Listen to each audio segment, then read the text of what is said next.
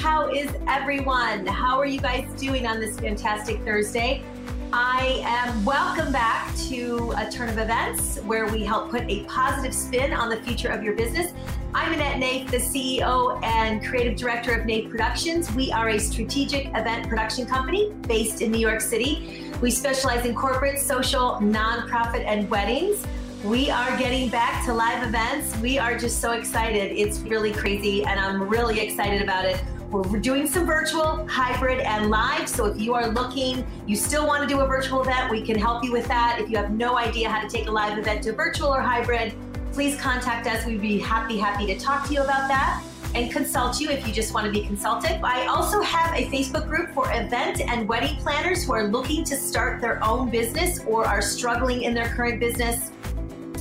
It is tough right now. I know a lot of my colleagues have lost their businesses there's a lot of people out there who have lost a job and thought, you know what, now's the time for me to start my business. Event Planner Society, check it out. It's my Facebook group. We have a lot of amazing people in there. You can come in and ask questions. We do live Q&As, lots of great content in there, and I'm there to help you get started in your business and help you with your struggling business. So Event Planner Society, go to the Facebook group. We'd love to see you there.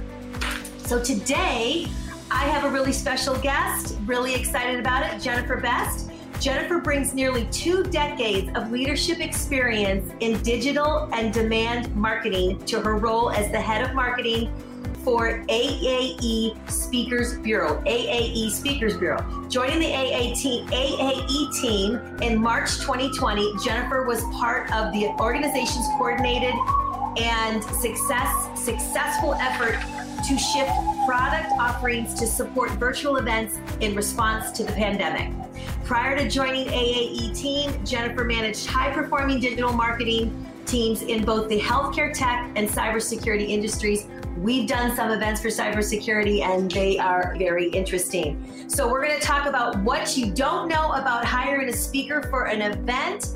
I've done lots of speaker events, and we actually specialize in speakers, coaches who are speakers. They host their own events, and then they sell a coaching program. So one of our niches is in that field. So if you are you're a speaker and you're looking to host an event, take it to a live platform, and sell a coaching program to your audience, we could definitely help you 1, 2, 3-day events. Sometimes they get even bigger. So we can definitely help you with that. So reach out. So Jennifer, welcome, my dear.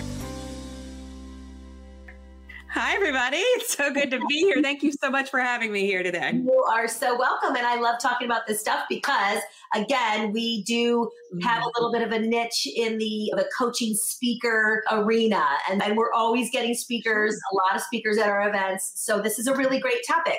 So I'm excited that you're here. I know you have a huge background, and you and I have done a Clubhouse before, which was really great.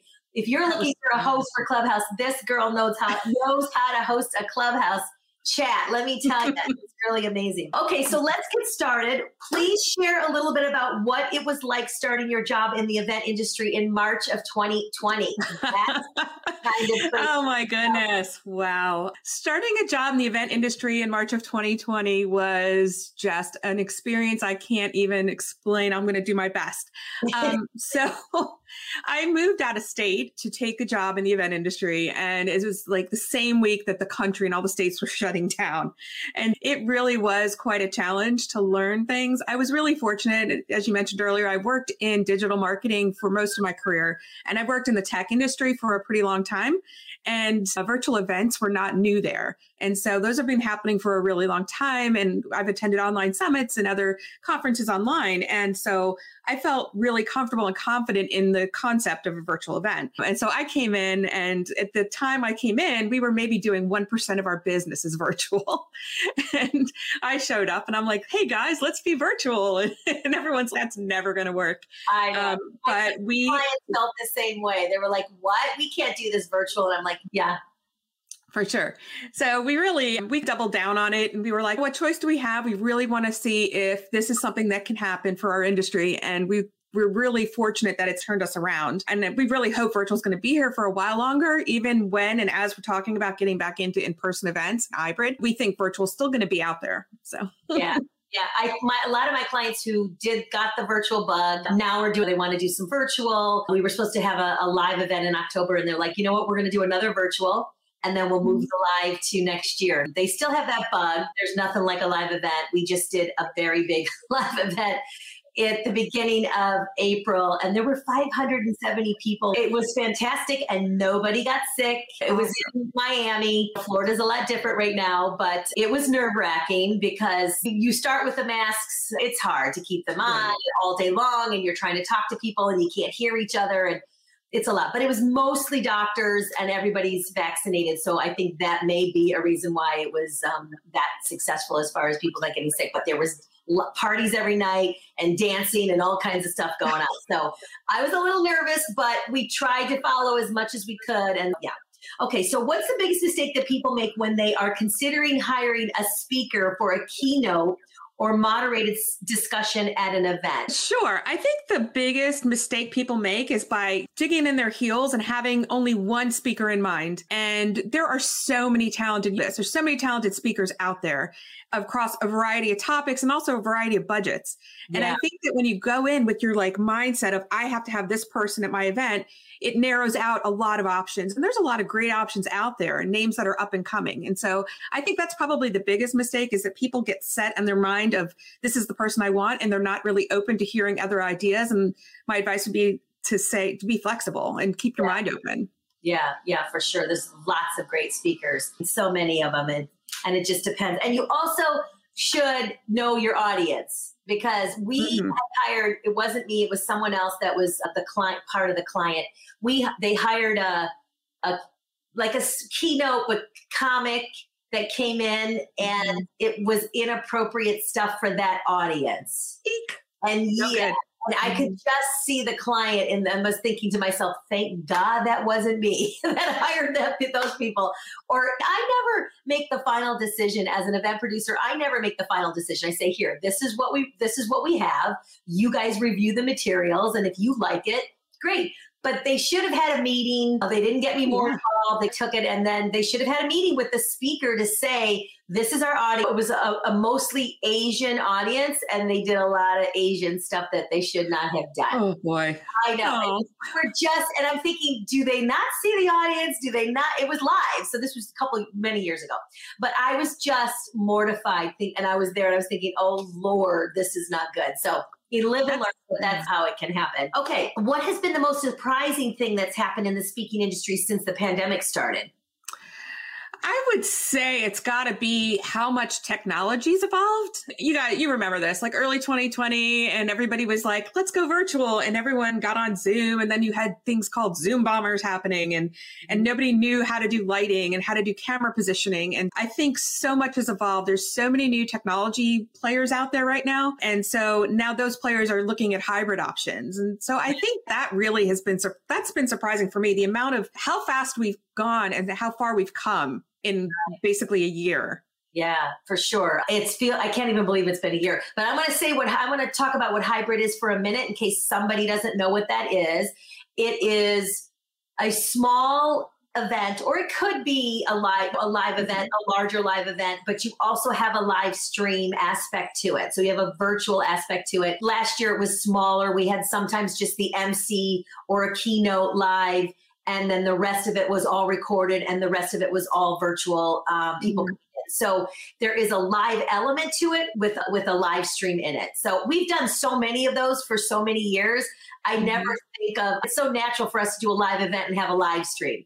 But I used to find that a lot of clients didn't want to spend that last piece of the live stream piece, but it's a different game now. So it's a different thing, and people are not getting out as quickly yet. So for the next few years, I feel like that's definitely going to be added to their bonus, to their budget. So it's definitely something to think about. Okay, so what are you seeing currently as we look ahead into the events during the second half of 2020? Yeah, I think you just mentioned it, Annette. Really, hybrid is what everybody is talking about right now. And there's a couple different ways, and I'm thankful that you introduced what hybrid is and can be. There's so many different ways you can do a hybrid event. And it's just, you've seen smaller groups together in regional locations, things that are streamed. I've also heard of an example of some odd 20,000 people viewing a virtual event together, but in small groups, like in churches and in homes. And that's technically a hybrid event too, because you're with other people, even though the content's delivered virtually. And so I think what's most fascinating is how different everybody interprets hybrid as. And it gives so many new ideas and ways people could be thinking about getting their content out to their audience. And also just keeping in mind too, that their numbers are expanding. So you're getting in front of so many more people when you keep that virtual component. Yeah, that's what they like. So you could have, as far as a hybrid, you could have just an MC on the stage, a host on a stage. You could have your speakers come in only, right? So just the speakers come to the live event, and then you live stream everybody in. You can have a small audience, 30, 50, whatever that looks like. And then of course you could have 500 and also stream it. So we had 500 and almost 600 people live, but they streamed in about 3,000, 4,000 people. Wow. So and you make money.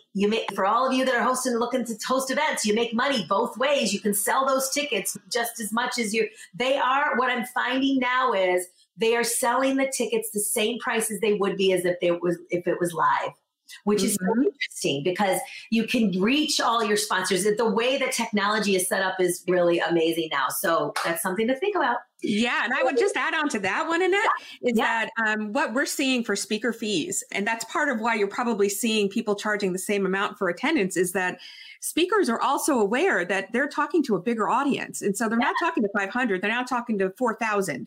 And so what we're seeing is speakers are pricing themselves accordingly based on the number of people they're talking to. So something to think about and budget for. That is interesting. Yes. So how are speakers responding to or considering hybrid events? Yeah, it's really interesting. Hybrid is very much a term that's discussed more in the event planners and organizers.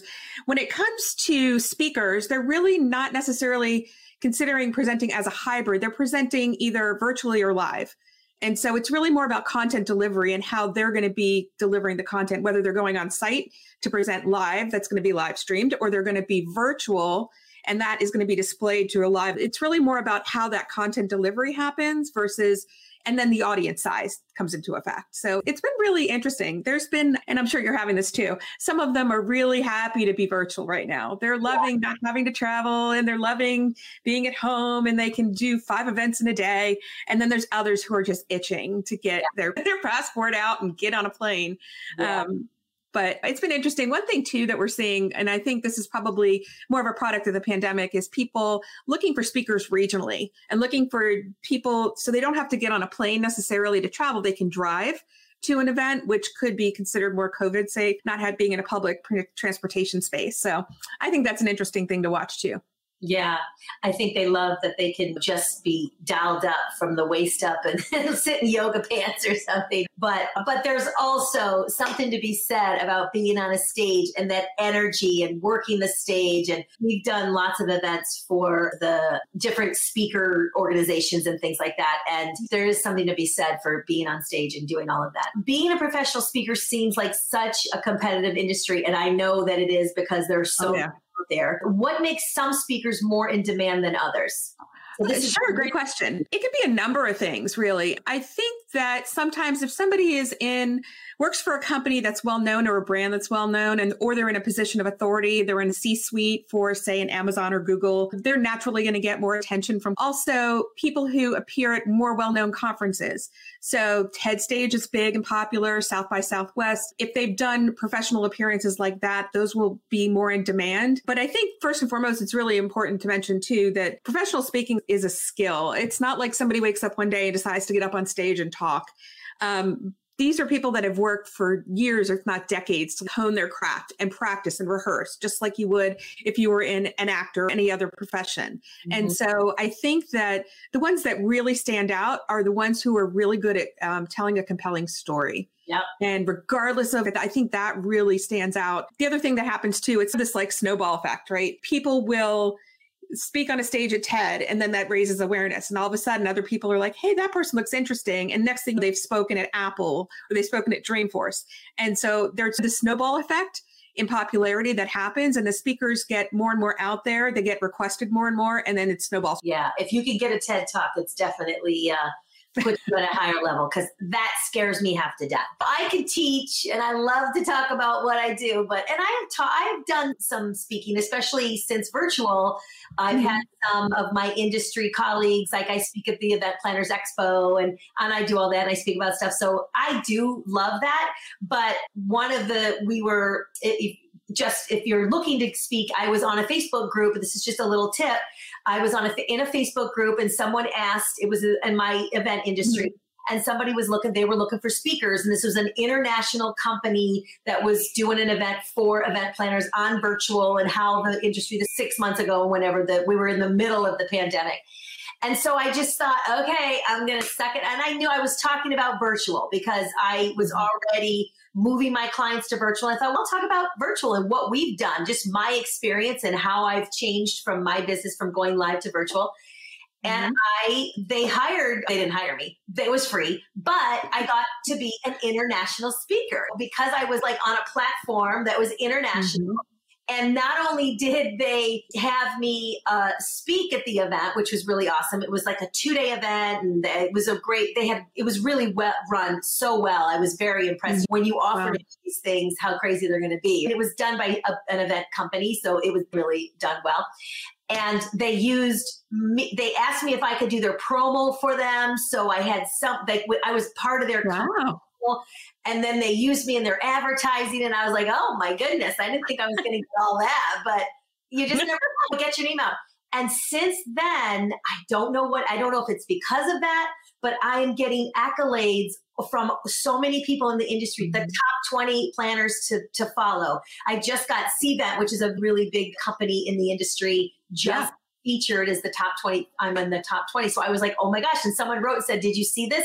You never know that you're getting that, but that's the thing. That's how you create yourself as an expert and getting out there. So speaking is super important to do, as scary as it is. It is. As you know, because you're in the industry. No, it's very scary. And I think too, that's how a lot of people get started. Yeah. But I think that what people just don't really know is that there's so much that goes into it. There's so much prep. It looks like if it's done really well, it looks like it's so natural and seamless, and there was no nerves and there were no stress out moments. But reality is that this takes years and years of practice to get to that level. And I think that's really important. I remember sitting in the audience at keynotes, and I've attended a lot of conferences and sales kickoffs, and I've heard some amazing speakers, and just thinking, wow, that looks like a great job. That looks so easy, but it's so not. It's such a skill. Yeah, no, it is. But the most important thing is be yourself. If you're talking about something that you really know about, I could talk about events forever. If you talk about that and just be yourself and be authentic and tell stories, that's the best thing. The storytelling is a big piece of it. So it really is about keeping the audience engaged and telling a great, compelling, a really exciting story, and that will keep them going. So I've learned that from who have coached. I did an event for someone who coaches speakers on how to be great speakers. So not only was I doing the event, I was listening to all of this, and part of it was like that whole storytelling. So it's really important. Definitely. Okay, so what are the most popular event speaking topics that get requested? That's a good one. Sure. So we do across the board. There's a lot of different topics. I would say the biggest, probably motivational and business and leadership, as you would expect. But there are 2 trends that are happening right now that I think are interesting to watch. The first one is diversity, equity, and inclusion, or diversity as a topic, also relating into people of color, BIPOC, AAPI, different categories and classifications. And I think what's really interesting is that not only are people discussing diversity as a topic, but we're seeing a range of people getting requested to speak that are of different colors, races, backgrounds, ages, orientations. And so I think that is really where the magic is. It's not necessarily talking about diversity. It's talking with a diverse panel of people and bringing diversity in to talk about, say, leadership or motivation. The other thing too, that it's probably not going to be a surprise, is like mental health. We're all coming out of this socially distanced experience. A lot of people are working from home or have done that for the first time. And there's going to be a lot of mental health issues that need to be addressed for years to come as a result. And things that normally exist in the in the market now, like there's addiction, PTSD, different topics like that are always going to be relevant, but I think they're going to become even more important because we're coming out of this stay-at-home order and we're coming out of social distancing. And so there's going to be a lot of focus on mental health, I think, coming up, and we're starting to see some of that as well. Yeah. Also, too, what I'm finding is mindset is big right now because their careers got messed up or their businesses are failing, and it's just mindset. Yeah. Motivation is a big thing right now. So I talk a lot about that to my planners and trying to keep their mindsets right, and starting a business is not easy. So it's definitely a challenge. Absolutely. Yeah. All the motivation you can give and get, and you definitely need to be able to keep sustaining. A lot of people face hardships and losses, and it's important to just not gloss that over. It's important to just address those issues, or else it's just going to stay. And so I think that it's going to be really interesting to see how mental health and how we can respond, and as a country, how we came together and continue to do that and support everybody. I think it'll be something to watch. Yeah, I'm lucky to have some really close friends who are experts in that area. So I'm like, I need some help right now. We all go through it, no matter what stage you are in your businesses, or even just personally, your personal lives and relationships, period. Right. It's a struggle. We often think of hiring a speaker as bringing someone to do a keynote address or even a moderated discussion. What's one way to use a speaker for an event that is not given enough attention? Sure. I think you mentioned it earlier, and I would say that would be hiring. A lot of companies and a lot of organizations try to DIY the MC role in their and saving money on that. I've seen events where they've done maybe an internal staff member is the MC of the event. And then I've seen events where they hire a professional MC, and the difference is notable. And I think the thing to remember is that depending on the size of your event, this is your brand. And so the MC is a face of the brand, and you want to make sure that face is prime time and ready to go. Yeah. And so I think it's worth the investment. And a lot of companies are starting to recognize that too. Yeah, I highly recommend, especially for my fundraising clients, to get an MC in there, get an auctioneer, someone who can motivate and help you raise the funds, because it's really, it's so important. But I know a lot of great MCs. So if you're ever looking for some MCs, me too. And yes, you do as well. So for sure. I want to talk about, speaking of that, why don't we talk about AAE and your Speakers Bureau, and why are they needed? Why are speaker bureaus needed? Yeah, sure. I get this question quite a bit. Back in the day, let's remember way back in the pre-internet days, you used to have to go down the block to the Speakers Bureau, who kept a giant roster of all of the talent that was available. And that was the way you book talent. We're now in a digital age. But speakers bureaus are actually really valuable. And the reason is that you mentioned an example earlier where you had somebody, a comedian booked at an event, talking to a populace and really just missing the mark, right? A speakers bureau, if they're doing a good job, they prevent things like that from happening. They get to know the client. They get to know the client's preferences, who the audience is, what the topic is. And then they also get to know the talent, and they get to know what, is this person really on topic? And not only that, they prep the talent. And so I think that with the Speakers Bureau, there's really a lot of things to know. But I think in general, having a Speakers Bureau is always a good idea, because you've got experienced people who are doing this day in and a day out, whereas you're putting on one event a year, maybe a couple events a year, depending on the size of your business. And so I think it's important to have a partner like that you can rely on and you can go to and make sure they understand what your needs are, and then you can lean on them. It's just one less thing you have to worry about, and they handle it from there. So one thing I wanted to mention about that is, if you do get an MC, that I wanted to go back to that for a second, is meet with them and don't just assume, okay, I need you to come out. You need to have meetings about the culture of your company. What is the event about? What is your goal? And you guys should be, we've done multiple day events and the MC's up there. But if it's a good MC, they're going to meet with you throughout the event as well.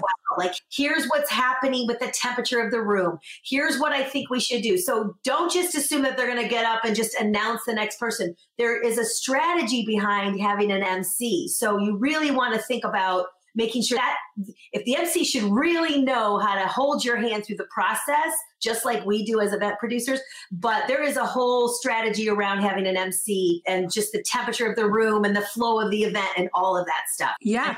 Really important to remember. Yeah, so, I think that's a really important point. And then the other thing I was going to add too with Speakers Bureau is that Speakers Bureaus are all different. I think that there is this like shroud of mystery around what a Speakers Bureau does, and they all are different. Some of them will have management services. Others will have exclusive representation of talent. Some others will be brought and not represent talent. And so I think it's important to know who you're working with and know what they're about, because you're going to get a different result based on which kind of bureau you're working with.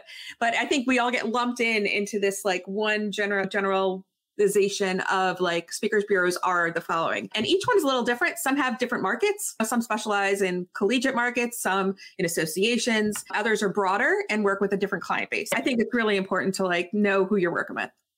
So you mentioned exclusive. What's the difference between exclusive versus non-exclusive? What does that mean? Yeah, sure. So talking about exclusivity with regard to talent, when you think about like a talent agencies typically sign somebody to be represented by them. And there's a lot of different formulas and ways that can happen contractually. Sometimes it is they are represented by them, but they are willing to co-broker that person with other people or have other companies promote them. In other cases, they consider them to be exclusive in that no other company can promote them or sell them or work with them. They are our people only, and we'll do all the work for them. I think that it's important to just highlight that you need to know what kind of agency you're working with, because when an agency has exclusive talent represented, the thing that to be weary of is that you may or may not be getting the most unbiased. You might want to consider knowing exactly like if they're representing talent exclusively and you ask them for suggestions about a business speaker, they might be mixing in people who are contractually obligated to be promoted. And so an agency like ours does not represent talent. We actually consider ourselves to be like the event planners and event professionals partner in this transaction. Our CEO, when we founded the company, was very much, he worked in the industry and he was like, it's really not fair. Talent comes into this discussion arrangement and they've got representation, but nobody's representing event professionals. And it's a really valid point. And so that's where we focus our energy. And so we partner with event planners, professionals, organizers, and that's where we don't represent the talent, but we will broker the talent and we will coordinate all of those things. I think that's the difference with exclusivity, is that if somebody is exclusively listed with another agency, sometimes we can't promote them. And then that really limits their ability to be marketed to our clients. And we work with a lot of clients, universities, and associations. So would you only work with the planners, or can speakers come to you as well? So speakers certainly can come to us, and we definitely talk to them all the time. We work really closely with them, but we don't exclusively represent anybody. There are companies out there also that are called management companies, and they will maybe manage the scheduling for a talent or something like that. But so there's not only the exclusive or nothing scenario. There's a lot of variety out there. And so we work with talent. We definitely try to keep talent information updated, but we really focus our efforts on partnering with event pros. And we do a lot of repeat business because we are able to really understand the clients that we work with by doing repeat business with them and understanding what their unique needs are. And so how do you guys get paid? Is it through how do you guys get paid? So how does it comes in as a percentage markup, which is the industry standard. So the speaker will have a fee. There's a percentage markup that happens, and then that's what the final billed amount is. And that percentage markup covers our ability to handle the contractual arrangements. So we manage all of the contracts between all the parties. And then we also have a full in-house logistics team. And our logistics team, they're amazing. They will manage the entire engagement before, during, and after. So they are running tech checks. If we're in person, they're actually coordinating all the travel. They are on site, making sure everything runs smoothly. So they're an extension of the team. And so that's what that little markup includes. I hate managing all of that. Well, I have a team that does that. Right. It's nice to have somebody else manage all of that. And these guys are good. They really have it down. With virtual, we all fell into this scenario of, okay, everybody, we're going to do virtual. And so a lot of what we were challenged with was getting our people up to speed on virtual ahead of our clients, because just as everybody was trying to figure it out, we had to be on. We had to explain to them, here's how you record a Zoom. Here's how you position your camera. And so we started from the ground up, and these guys have done an amazing job with our clients. That's great. That's great. So it's nice to know that I did a lot of that myself, was the pre-production piece of it was getting on making sure their light was right and their face was in the right place of the screen and all of that stuff. And I'm looking at mine now. It's probably down a little bit, but that's okay. I'm not. It's my show. I can do whatever I want. Yes, exactly. All right. Well, this is awesome. Such great information. How can people find you? Oh, you could find me on Instagram. I'm Jen B at AAE. I also am available by email, Jennifer at AAEHQ.com, or you can visit us online. It's allamericanspeakers.com. That's great. That's great. I'm really excited to have had you on the show. It's been so great. And I'm always looking for speakers. So you and I crossed paths a while ago. So I know. Exactly. So our clients are getting back into it. So we're really excited about that. So I'm really excited to have had you. Thank you so much for taking your time. You can reach out to Jennifer if you're looking for speakers, or if you are a speaker, and you can contact her and get in her database. And thank you so much, you guys. Thanks, Jennifer. I'm really happy that you joined us. Sure. My pleasure. Thanks for having me. Bye, everyone. Guys, thank you so much. I'll see you next week. Take care. Bye.